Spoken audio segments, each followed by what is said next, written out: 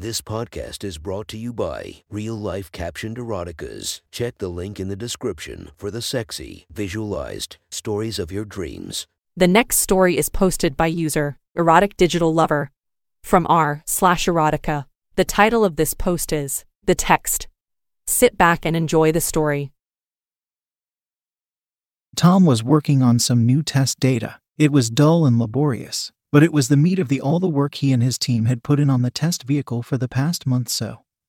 Like it or not, he was correlating and tabulating the info for analysis. His phone chirped a text notification. He saw the screen flash but did not take notice of the sender's name. Several minutes had passed before he came to a break in the data and looked up from the monitor. He picked up his phone and looked at the notification. It was a number that wasn't logged into his contacts, and while the area code was local, he did not recognize the number. For a moment he was going to delete it as spam, but had a second thought to just open it and see if it might be from someone on the team whose cell number he had not yet saved. He clicked on the text and the message opened on his screen. At first, he was confused. Who would send him a pornographic image? There it was, plain as day on his phone. A picture of a wide-open pussy with a fresh load of cum leaking out and dribbling down her crack and over her asshole. He read the text message. Look closely. You still have time. Bradley's. 6 p.m. He read it again. He thought a moment, then chuckled slightly. Not often you get a wrong number for sex, and was ready to delete it when he looked at the image again and his heart stopped. He didn't see it at first. His focus was drawn to the leaking pool of cum, but now he saw it. On her left leg. In the cleft near her pussy lips.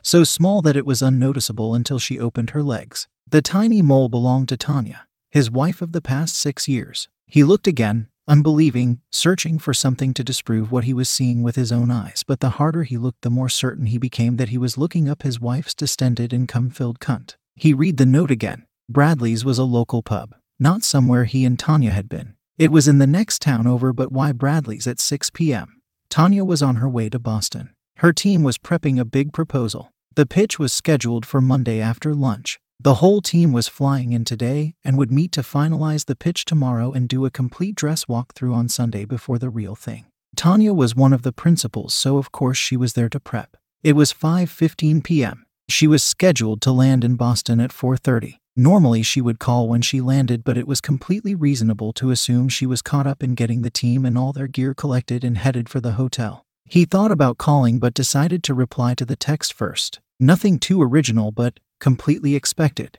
Who is this? How did you get this picture? Am I supposed to meet you at Bradley's? He began packing up for the day. He decided that he was going to Bradley's. He was going to get an answer one way or another. He texted Tanya. How was the flight? I'm heading out for a bite. Give a call when you're free. He was going to keep it low-key and try to get a fix on what was happening. He was walking toward his car when his phone chirped again. Tanya, he thought, and opened his phone. The text was a reply from the mystery caller. I'll be there, but I'm sure you will find someone more interesting than me there. Now his head was swimming. He opened maps on his phone and walked to his car at a quick pace. Bradley's was 30 minutes away. It was 5:40. He would get there shortly after 6 p.m. He had no idea how critical timing was, so he would go directly there and hope he was on time for whoever the texter thought he would find interesting. On the ride over, his phone chirped again. This time it was Tanya. Crazy time with the team. Call you later before bed. Love you. He didn't think anything of it. Their conversation would come later. He was more interested in his meeting at Bradley's and how the texter came to have such an intimate knowledge of his wife. His heart was beating a mile a minute as he pulled into parking at 6:12. The texter never gave him a hint as to who he was looking for, so he assumed that whoever wanted to meet him here knew him and would make contact. But it was the comment about someone more interesting being there that caused him his greatest concern. The texter obviously knew some things that he didn't, and he felt like he was walking into a setup, yet couldn't think of another way of getting to the bottom of this. It was the picture that had his insides in turmoil. He trusted her completely, and their sex life was great, at least he thought so.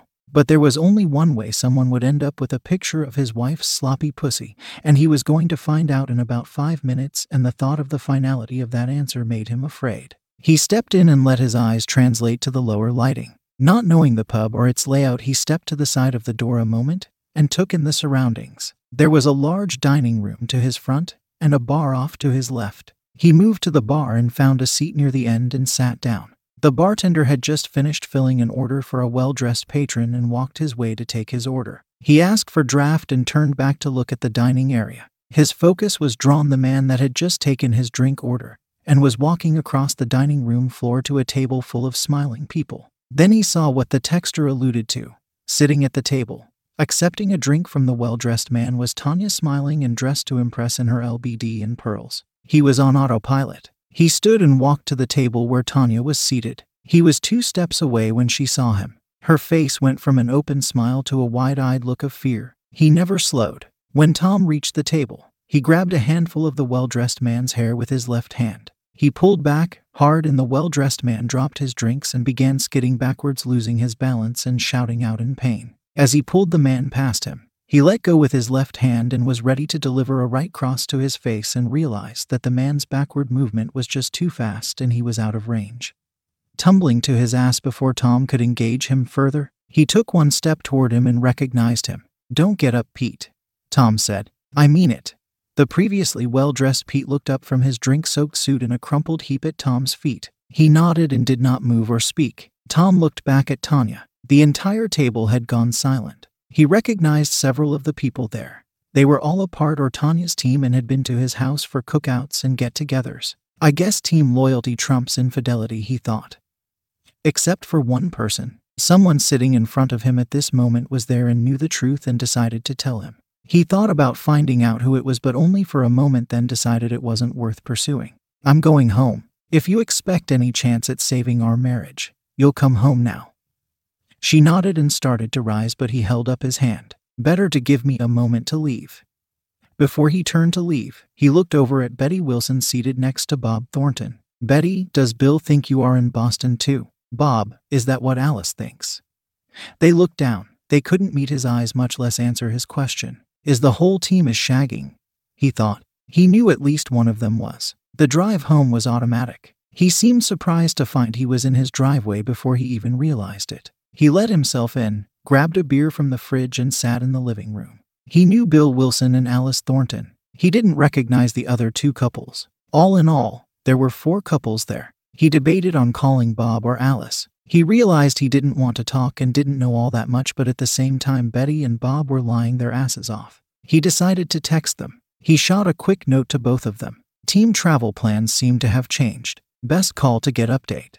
There, now they know something is up and they can choose to investigate it further or not. At least his conscience was clear. It was about 20 minutes later when he heard the garage door opening and Tanya drive into the garage. He waited in the living room. She walked in, still dressed in her LBD, but gone were the come fuck me pumps and jewelry. She seemed calm as she walked into the living room and took a seat opposite him on his sofa. He stayed quiet and waited for her to begin. He knew just being quiet was a powerful tool in any discussion. He was determined to let the silence wear on as long as it took. It didn't take long. Tanya seemed ready to burst. "It's not what you think," she began. He held up his hand for her to be quiet. "You have absolutely no idea what I think about what I saw tonight," I answered. "I don't want a big backstory. We're both engineers. I think you know as well as I that there is no real or objective answer to any why question. Inevitably, it's just a rationale to mitigate the bad results. So, I won't even ask why. Let's start with something easier. How long?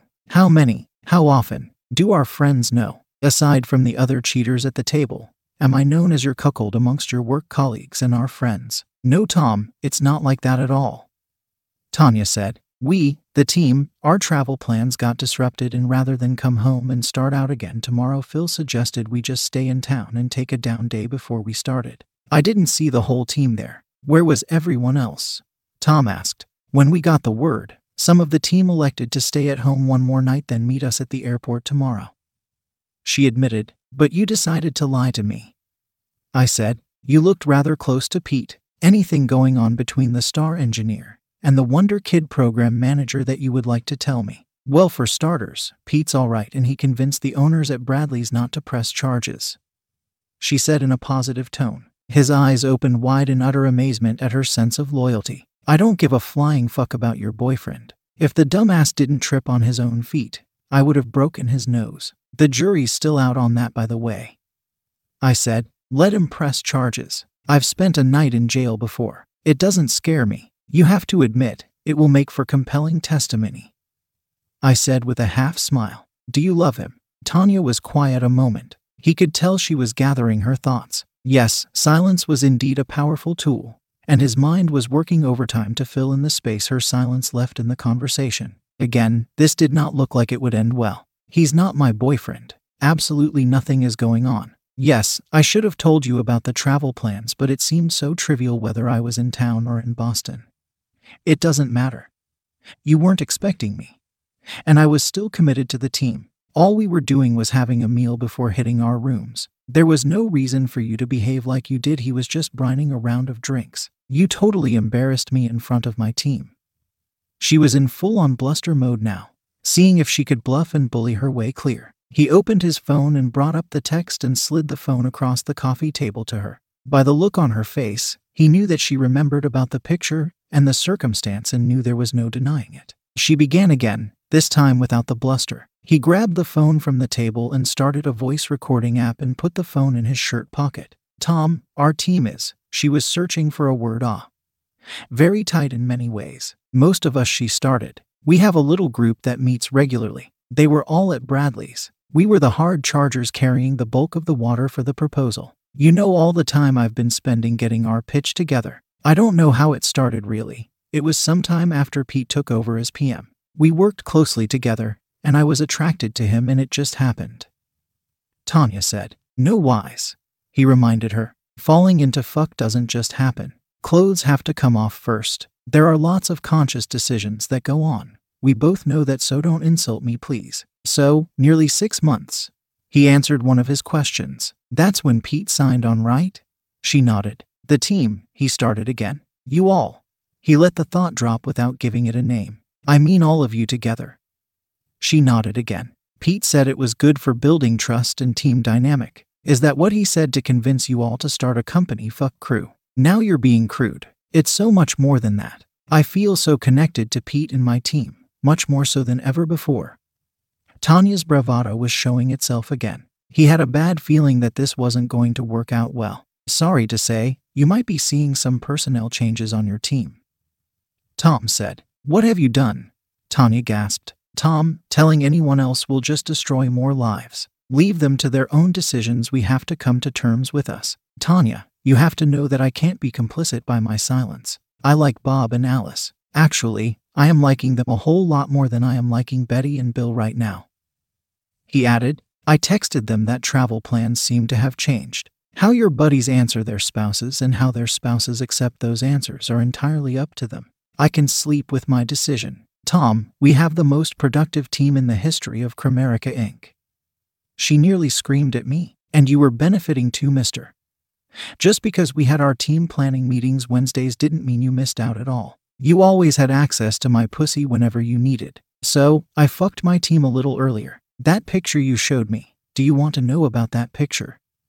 She was sneering at me now. That was right after Phil shot his load in me. That's right, Phil creamed your loving wife. What you don't see is Betty. She took the pic just before she slid between my legs and sucked the cum out of me. You never got sloppy seconds or tasted cum in my mouth or pussy. If you don't know about it, it hasn't happened, right?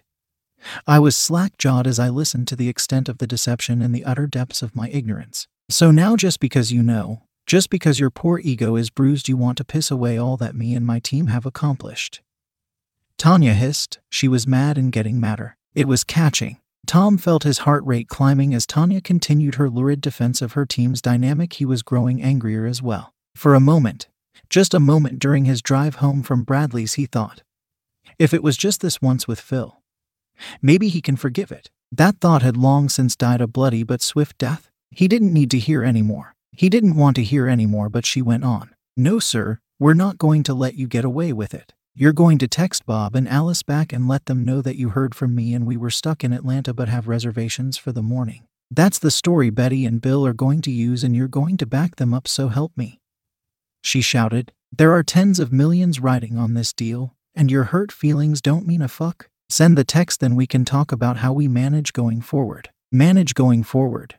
I shouted. There's no managing it going forward. You're leaving. Now, you and your sick team and your leader Phil can carry on as you want. We're done. I'll find an attorney this week and get it working. It's a simple 50/50 split. You keep your retirement. I'll keep mine. Tom said. But go. You have reservations in town. Use them. Head off to Boston and score another amazing win for you and your team. Tom, please send those texts. Tanya said in a much softer tone, pleading with me. If we lose Betty or Bill before the presentation, the company could lose millions. You and I, we could lose tens, maybe hundreds of thousands in commissions and bonuses. Just think of all the places we could go with that money. Just you and I. Forget about this and let you claim my pussy as yours. Please, Tom.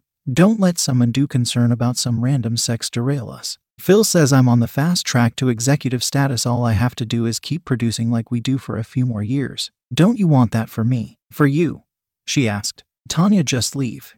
He just managed to say. Then he was hit hard in the back and the wind was knocked out of him as he continued to the floor with a knee in his back. Don't hurt him, Tanya said. Too badly. She added. So, the jury's still out on breaking my nose, huh? Phil said as he leaned down and put his face up next to mine as I lay pinned on the floor. Tanya must have a transmitter, he thought. So now I know whose team she's batting for. We'll see whose nose gets broken. Phil smiled. Get his fucking phone and type the fucking texts for him. We don't have time for this shit. Someone yanked him up from the floor. Only one person. He intentionally played hurt, making the guy behind him exert a lot of force to bring him to his feet. That gave him some needed intel. His captor was a weak office fucker and was wheezing from the effort to get Tom to his feet. Tom was getting his breath back after being sandbagged and was getting his head back in the game. Unlike Phil and his team of manicured salespeople, Tom's team worked in the field with special operators. Oh, his group of engineers weren't anywhere near their league, but in spending time with the crews while working test missions, the team were invited to work off their Pillsbury Doughboy Bellas under the tutelage of some hard-hitting workmen. If these men showed up on your doorstep, it was because they were sent there and your days on Earth had come to an end. Tom and his team built the gadgets they needed to get into and, more importantly, out of some hot places. Tom's team took pride that their gadgets did the mission and didn't fail the operators. The operators showed their appreciation by training Tom and the team in very basic but very effective hand-to-hand defensive techniques. They told the engineers, better to know some things, just in case. Tom let his breathing get more under control and let himself slump back into his captor, allowing him to think he had Tom restrained. He was remembering more of the fighting techniques the Spec Ops guys had showed them. Be weak till you can be strong. Then be an unstoppable force. Give me the phone, Tom, Phil said, looking him in the eye. Listen, now you know that I've fucked your wife and came in her pussy and ass. Tom, me and every guy on the team shot our cum all over Tanya's lovely face more times than I can remember. Forget this macho guy shit. You're just another wimp cuck boy. Do as we ask and maybe you can still fuck Tanya when the team isn't using her. And remember all the toys you can buy with her bonus.